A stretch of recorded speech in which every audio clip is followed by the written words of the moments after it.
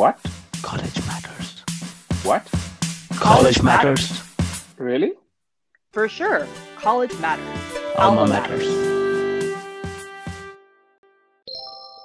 It is different to have a conversation about the ethical consequences of DNA research with a group that includes a political science major and an architect, as opposed to a conversation where you've got 20 pre-med students sitting around a room. Yeah. And that second conversation is certainly important, but it's a different conversation than the first that I described.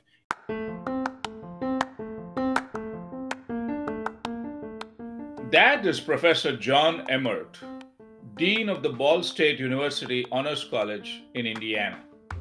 Hello, I'm your host, Venkatraman. Professor Emert is a first-generation college graduate. His undergraduate degree was in music performance. His doctoral work was in mathematics. He has had a successful career as a mathematician and an academic. Since 2017, Professor Emert has been the Dean of Ball State University Honors College. In this podcast, Dean Emert introduces the BSU Honors College, the programs, undergraduate research, study abroad, scholarships, how to apply, and the career opportunities. Now, before we jump into the podcast, here are the high fives. 5 highlights from the podcast.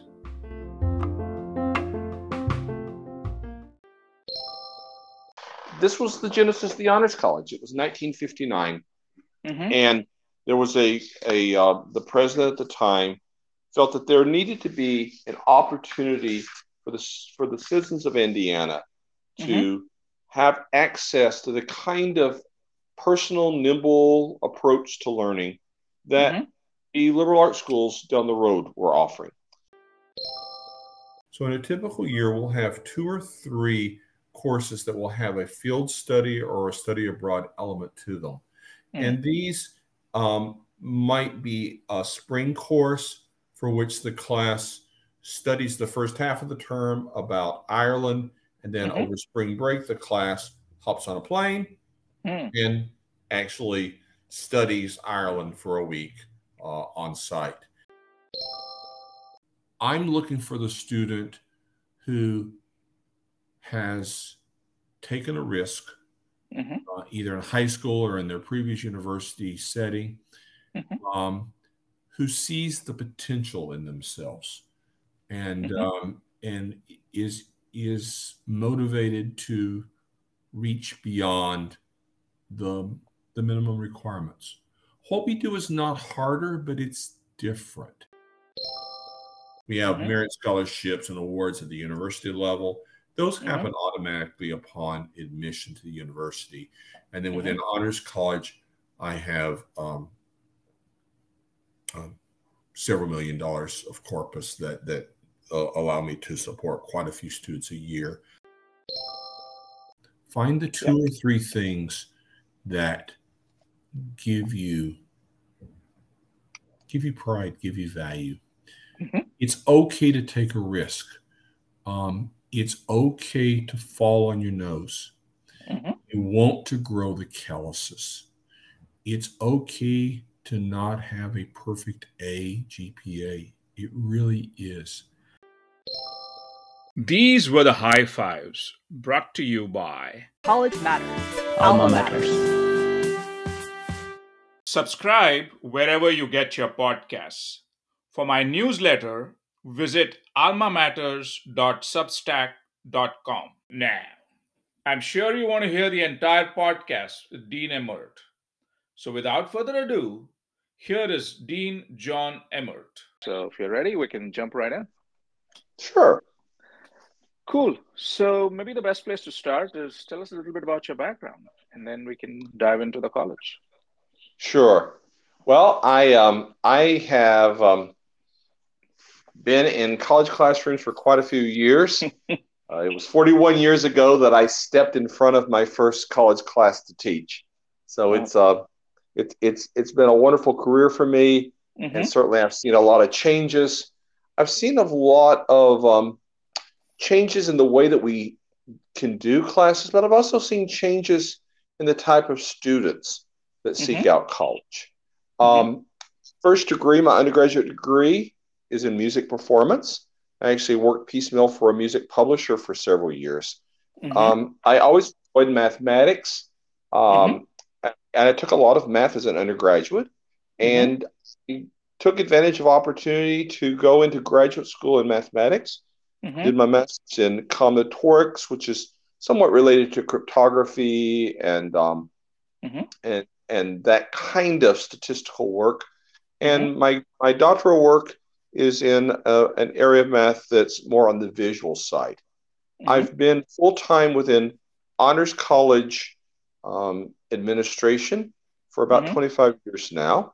And prior to that, I had a successful career as a mathematician in academia, rose in rank and rose in administration to a department chair until I stepped into this role. So that's where I am. In a significant way, moving full-time into honors college was a return for me because it gives me the chance to work with all majors. It gives me the chance to work with the science majors, but also with the arts and the humanities majors. And so my current role is one that allows me to touch all majors, and it's a role akin to what one might find at a small liberal arts school, which is cool. Yeah. Tell us about the origins, or if there's a history to the honors college at Ball State. How did that come about? Absolutely. So the origins of Ball State University and the honors college is actually somewhat related to the liberal arts school model. We're a gift to the Ball family. This is the Ball family of Ball canning jars, and in recent decades, Ball aerospace. And in 1916, the Ball family purchased the site, gave it to the state, and asked the state to take it on as a state school because they felt that there was a need for a college in their company town. And that level of beneficence, of generosity, of community connection still continues to this day. This was the genesis of the Honors College. It was 1959, and there was the president at the time felt that there needed to be an opportunity for the citizens of Indiana to have access to the kind of personal, nimble approach to learning that the liberal arts schools down the road were offering. And that was the genesis of the Honors College. So it was established in 59. It was established from the get-go as a four-year curriculum, and as a curriculum that was independent and stood by itself. So we're quite unusual as we have a curriculum that is 4 years, it continues with the student through all 4 years, and yet there are courses that are not adaptations of existing courses. The curriculum is designed to complement all majors on campus, and it does so. It's designed to make sense as a unit. It's designed to encourage the creative and motivated student to think a bit more deeply, to think beyond the confines of the major. And that's what we did starting in 1959, and it's what we continue to do today. So tell us a little bit about the programs. Maybe start with the academic programs. You started to talk about that. Our curriculum includes 8 courses, and they combine to actually make sense as a unit and to complement the major. They add to that perspective of the major. So there's a 3-course sequence of the humanities. This is humanities broadly defined. It includes the fine arts, design, social sciences. It's global in nature. It uses first sources, but it's not limited to the great books curricula that you will sometimes see. And they bring together the interdisciplinary perspectives of the students who come into that course. which gives it a richness. Classes max at 25 students.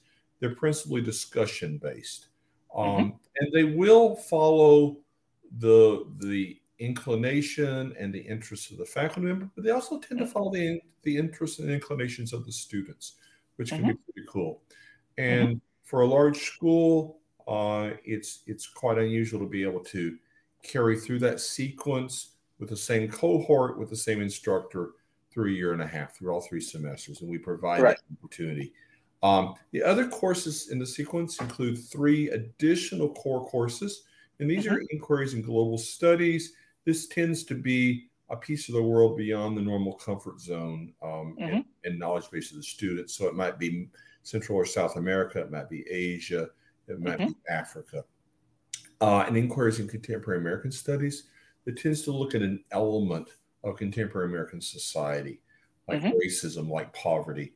And then we also do an inquiries in science and society that balances elements of scientific understanding with elements of how we can better understand ourselves as a society through a scientific lens. In addition, the last 2 courses of the curriculum are colloquia. These are special topics courses. They max at 15 students. They tend to be narrow and deep, but interdisciplinary in their attraction. Sometimes they focus on a single author. Sometimes they'll focus on a subject that has several interdisciplinary pieces to it. A colloque that I taught last term was on improbability, risk, and gaming. And there I'm talking about casino kind of gaming. And so we looked at how risk and improbability is perceived, how we play off of those perceptions. We also looked at the impact that our perception of risk has to us as a society.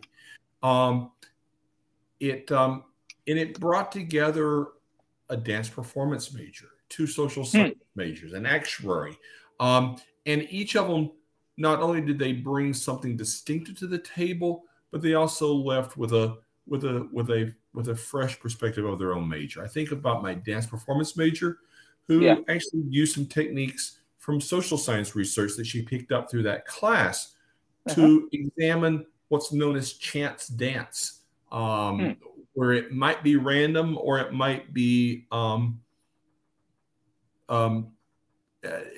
only perceived as being random.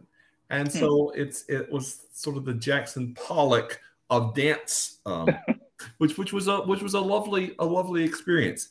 And certainly it brought a different perspective to my accounting majors, thinking that risk has different impacts for different segments of society.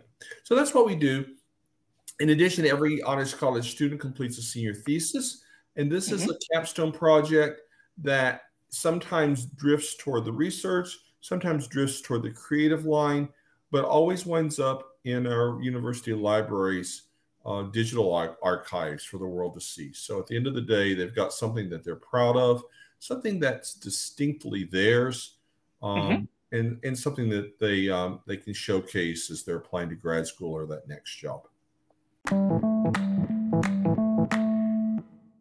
How about some of the experiential programs you touched upon, the capstone and the thesis? How about study abroad? Absolutely. Yeah, we want to make sure that those opportunities are available to our students. And certainly as a university, we're members of several consortia, and we have several university exchange agreements that are in place. But in addition to those within the Honors College, we think it's important to make sure that there are additional access points.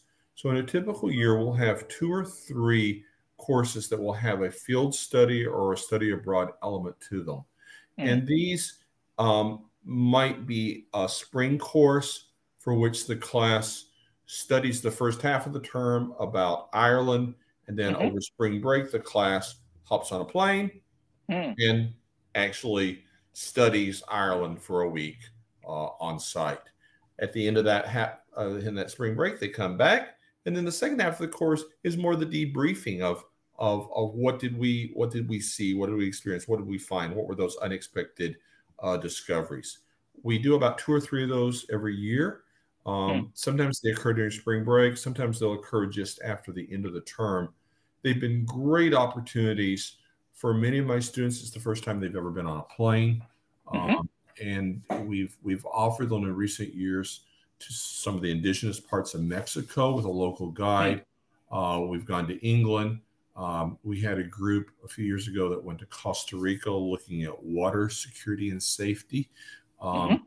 We had a group this term that went, they were reading the works of Jane Austen. It was one of my colloquia, and they went to Bath in London over spring break to walk the steps of Jane Austen. We have plans to offer a course next year that will have a field experience in India. Also one that will include examining the Northern Lights. And that's going to be one of our science courses. We've had them to Rome. We were planning one to Cuba, and it was canceled because of COVID, but we'll probably bring them back again. So we aim for them to be nimble in size and economical in price, so as many people as possible can do them. Another experiential program that I'm very proud of is possible because of our generous donors, and that is our undergraduate honors fellowships. We have roughly 50 or more students every year who are financially supported to work on a project, typically one-on-one with a faculty mentor. And it's a project that's accessible to the student but has immediate impact to the discipline. There's always a dissemination element to it. It's a great way for the student to get a sense of what that discipline is really all about, what's on the leading edge. Absolutely. It's a great way to propel the student to be competitive for a Goldwater or a Fulbright or a distinctive graduate award, graduate school award. And we've been very fortunate to have some a run of successes there, and they touch all the disciplines. Sometimes it's easy to imagine what this would be for a chemistry or biology major, but for a fashion design major, a student who was looking at archival techniques for Civil War costumes that led to an internship at a New York house. And even just last year, another fashion design major was looking into the connection of certain fashions with industries and landed an internship this past summer and an immediate job offer. Had another student who pursued a fellowship a few years ago in nutrition and was looking at the nutritional impact of certain ethnically driven food understandings. And it was a lovely mix of the social science and the science of nutrition. This was a first-generation college student who was very much out of his experience because he was interacting with cultures that were very different from his. A phenomenal experience that led to being a finalist for a Fulbright in gastronomy in Italy. And he's since has completed grad school and is making a difference. So lots of good stories there. Yeah, this sounds like an amazing program. In fact, I just love the field trip idea because it's sort of a mini study abroad kind of thing. You mentioned for undergraduate research there are grants. What about for these field trips? Is there money available? There is some. Yeah, there is some. I have one donor who allows me to support some study abroad. It's a curious fund because the donor's intent is for me to use it as a recruitment tool. So it's a fund that I'm obliged to award before the students actually come to campus. And then they receive the funding when they actually do a field experience. So that's been a major way to open some doors. And I try to be sensitive to students that I believe will actually take advantage of it so that they truly do see it as an opportunity. And there's some limited funds to support certainly some of the more innovative and experimental experiences. But even for those who do not have additional support, our Honors College field experience, these short-term field experiences tend to lie in the $2,000 to $3,000 range. Right. And that's all in from the travel, the lodging, many of the meals. And while that's still significant, that's a price point that is accessible to more students than perhaps a whole semester abroad or a more traditional field experience. What about study abroad? Is what fraction of your honors students take advantage of that? Roughly about 10 to 15%. I wish it were more. Actually, it may be more like 20% because I think about study abroad experiences that are provided from some of my sister units also. I have a fair number of architecture majors, and the architecture students have several opportunities during their time to do short-term or long-term field experiences. Of course, COVID darkens the lens a little bit too. I'm always looking for ways to increase that percentage, but in fairness, it's probably about 15% right now. Okay, I mean that's and is cost a major factor, or is it just the pressure of the courses and? I think part of it is cost. We are significantly a first generation college student school. In my student population within Honors College is about 2/3 receiving either a Pell or some other subsidized loan. And even though some of these study abroad experiences can be, they can be, you can use loans to help pay for them, it is an extra burden. And so I do think cost is a piece of the puzzle. That's why it's so important to me that we do have short-term ways that still get the students abroad. No question. I mean, that I think is a really innovative and a brilliant way to do it. How many students do you have in the program? I mean, in the honors program? Roughly 1,000, and that's roughly about 8% of my undergraduate population on campus. I do have the luxury that I do not have a quota, so I'm able to consider every application on its own merit. And that is a luxury that I know some of my sister departments do not have. And in the last few years, with some changes that we've made to our application process, I am seeing larger incoming classes and classes that are persisting to graduation with honors at a higher rate also. And so I would anticipate that the population will be growing certainly toward 1,100 within the next couple of years. But this is a place where students who have a demonstrated curiosity and motivation to take on that curiosity, we're a place to serve them. And so I'm very happy that I've got some flexibility to respond as our population grows. Now, how would you describe your student body? Just from whatever demographically, geographically, those sort of things. My honors college student population is about 40% Pell Grant recipients. They are about 19% from racially or culturally diverse populations. From a Pell Grant demographic, we match almost perfectly the undergraduate demographic at Ball State.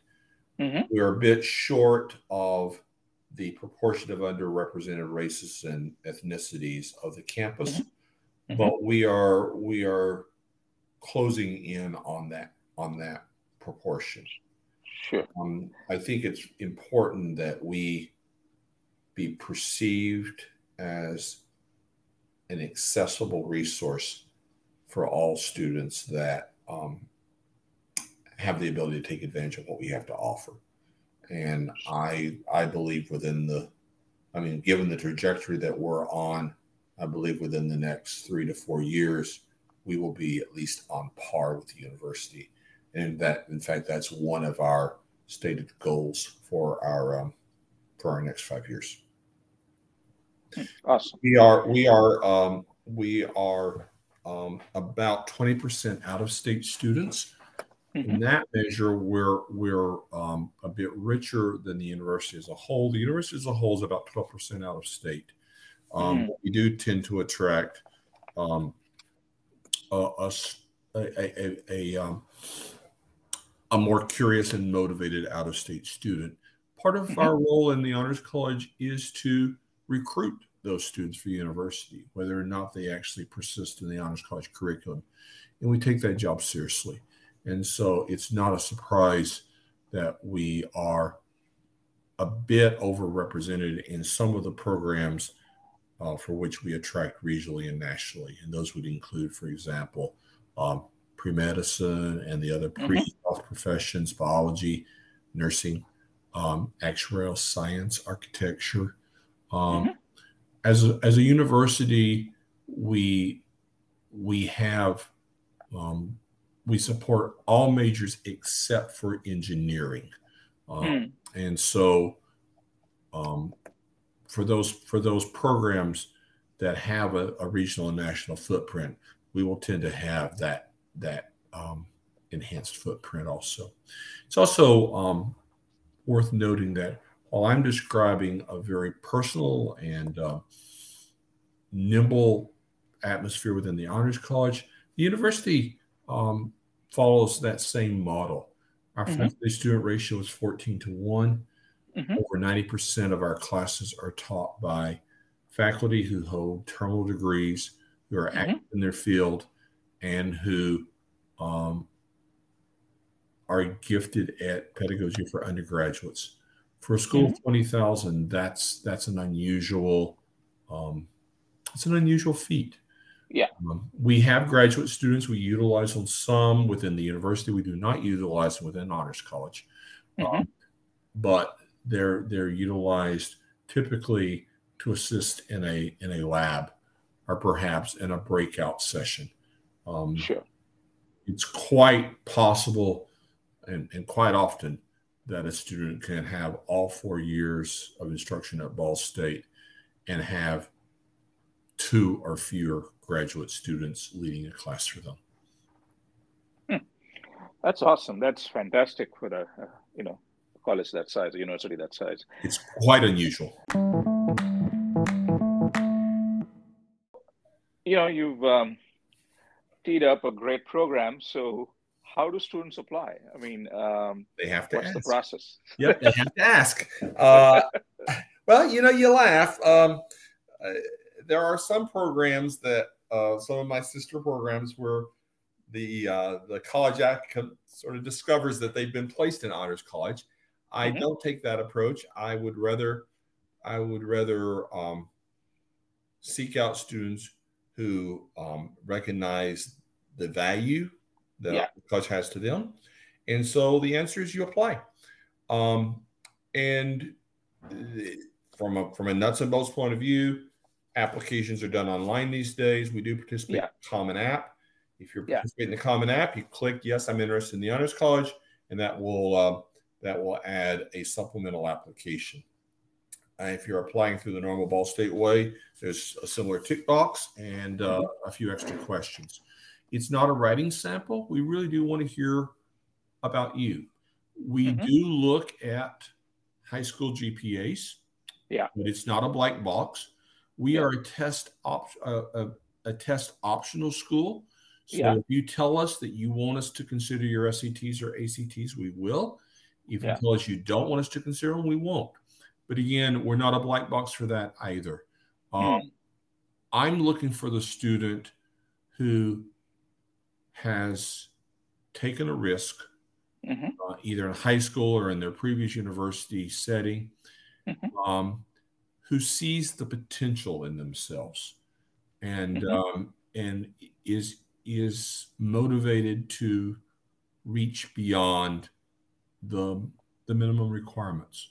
What we do is not harder, but it's different. And frankly, if we do our job correctly, what we offer is fulfilling. It is different to have a conversation about the ethical consequences of DNA research with a group that includes a political science major and an architect, as opposed to a conversation where you've got 20 pre-med students sitting around a room.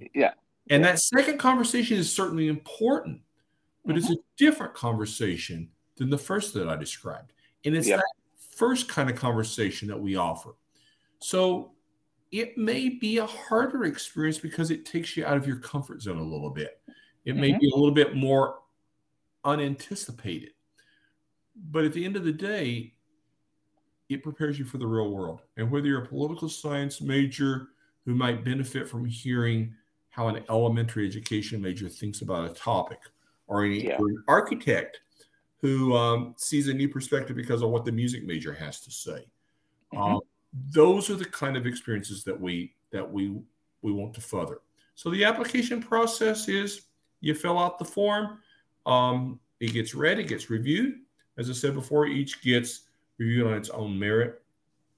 For in-state students, Indiana has what's known as an honors academic diploma or a technical honors diploma.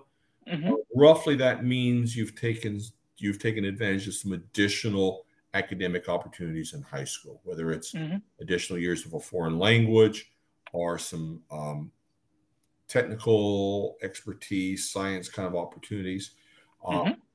That's a big plus for me.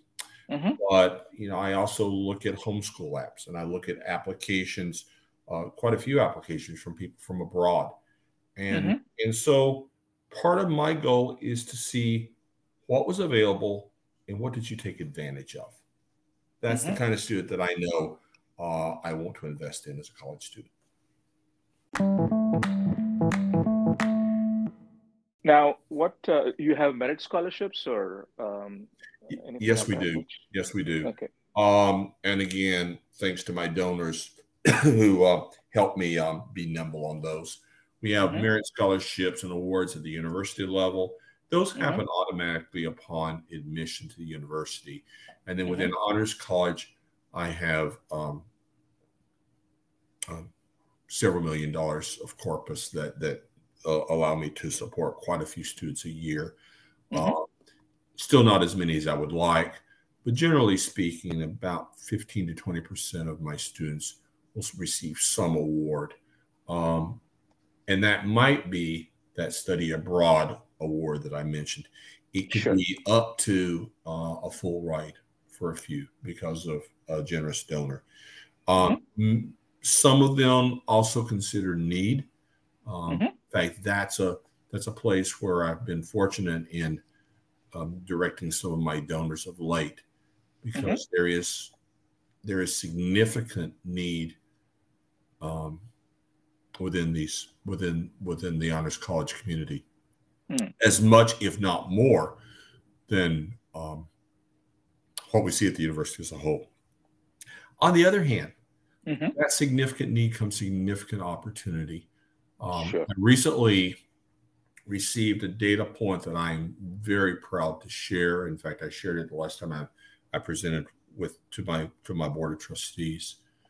Certainly, our matriculates have a high graduation rate. That's not a surprise, because they come in equipped. Generally speaking, they come in equipped to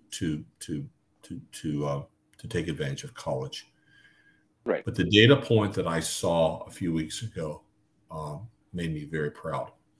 Within that group, 39% of my students who are Pell Grant recipients, they actually graduate at an even higher rate than my overall Honors College community. And that tells me that there's still more potential to invest in students who have high ability, high need, high potential, and they're highly motivated. We've also seen that in our Gilman Awards. One of my full-time associates is my director of national and international scholarships, and this is a person who serves primarily undergraduates, but sometimes graduate students who are going after the Goldwater, the Fulbrights, the Gilmans, the Rhodes, those significant scholarship programs. And the Gilman Award is particularly important to me because that's an award that is only available to those who are Pell Grant recipients. Statistically, this is an award that supports a proportional majority of underrepresented groups, first-generation college students. And in the last 3 years, we have had very, very good success in guiding students to be competitive applicants for Gilman, hitting an award rate of over 80%, which is just stunning compared to the national averages. So we know we're making a difference, but I also know that there's more people that could be touched. What about career opportunities? How do your honors graduates do? My data tells me that, my data tells me that over 90% are have moved on to their next step within a year of graduation. 85% are employed in a field of study. Of those that are seeking employment, they're employed where they want to be. Significant proportion are successful in getting into the med schools and the similar schools or the similar graduate programs. Last year, we had 2 students who received NCAA post-graduation scholarships. This is the gold ring for our student athletes. These are $130,000 awards, and we received 2 of them. But NSF postgraduate scholarships. We also have had good success with NCAA postgraduate. I think we had 4 of those last year. So the personal approach that's available to the students from their faculty, from my staff, it's there for the students to take advantage of. Sure. For those who take advantage of it, they do very well. So, John, we're going to start winding down. I'd like for you to give some advice for high schoolers out there, as they start thinking about college. I'm a first-generation college student, and I think some of the best advice that I received came from my parents when I was finishing high school. They said, we've given you every opportunity. Go forth and take advantage of it. And I couldn't have asked for better advice. So as I look to current high school students, that's the advice I would give you too. Look for those opportunities, seek them out. You don't have to do everything, and you shouldn't do everything. Find those opportunities that are meaningful to you, those opportunities that resonate with you, that help make you distinctive, those opportunities that you go after because they're important to you. Don't try to just do one of everything and complete your punch card. That's not meaningful. Find the 2 or 3 things that give you pride, give you value. It's okay to take a risk. It's okay to fall on your nose. You want to grow the calluses. It's okay to not have a perfect A GPA. It really is.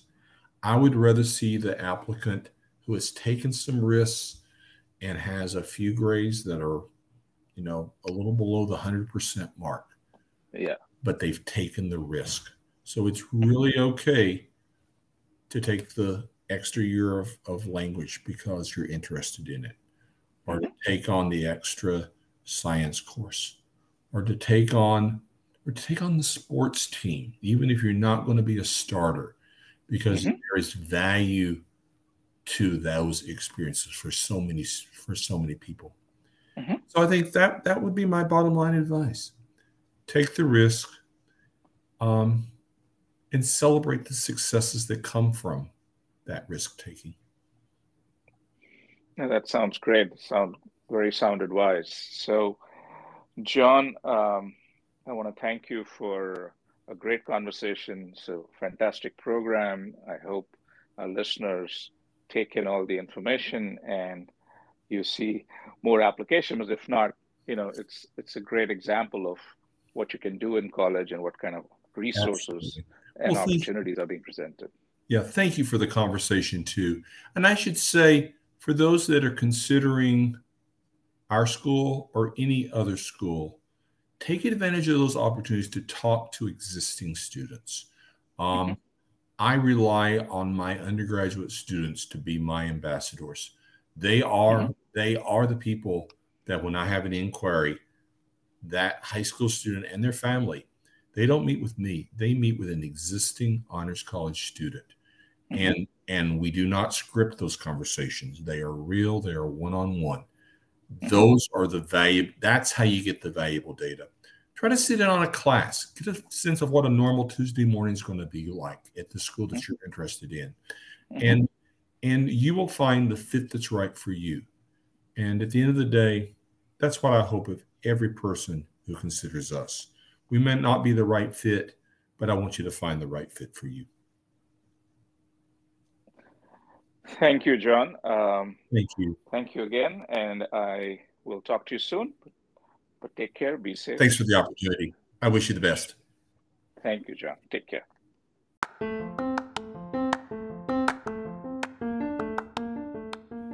Hi again.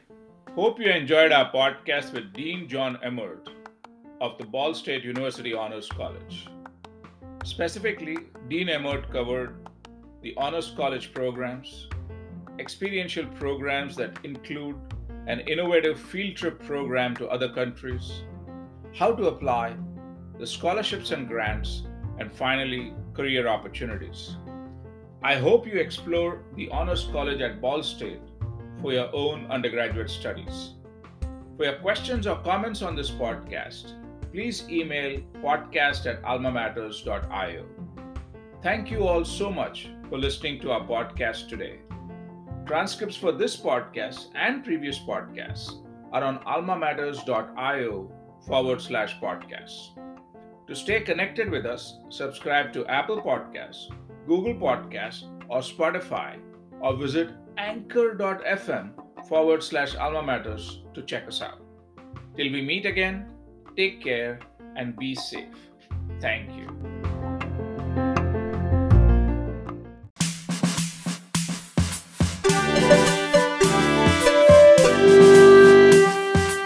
College matters. Alma matters.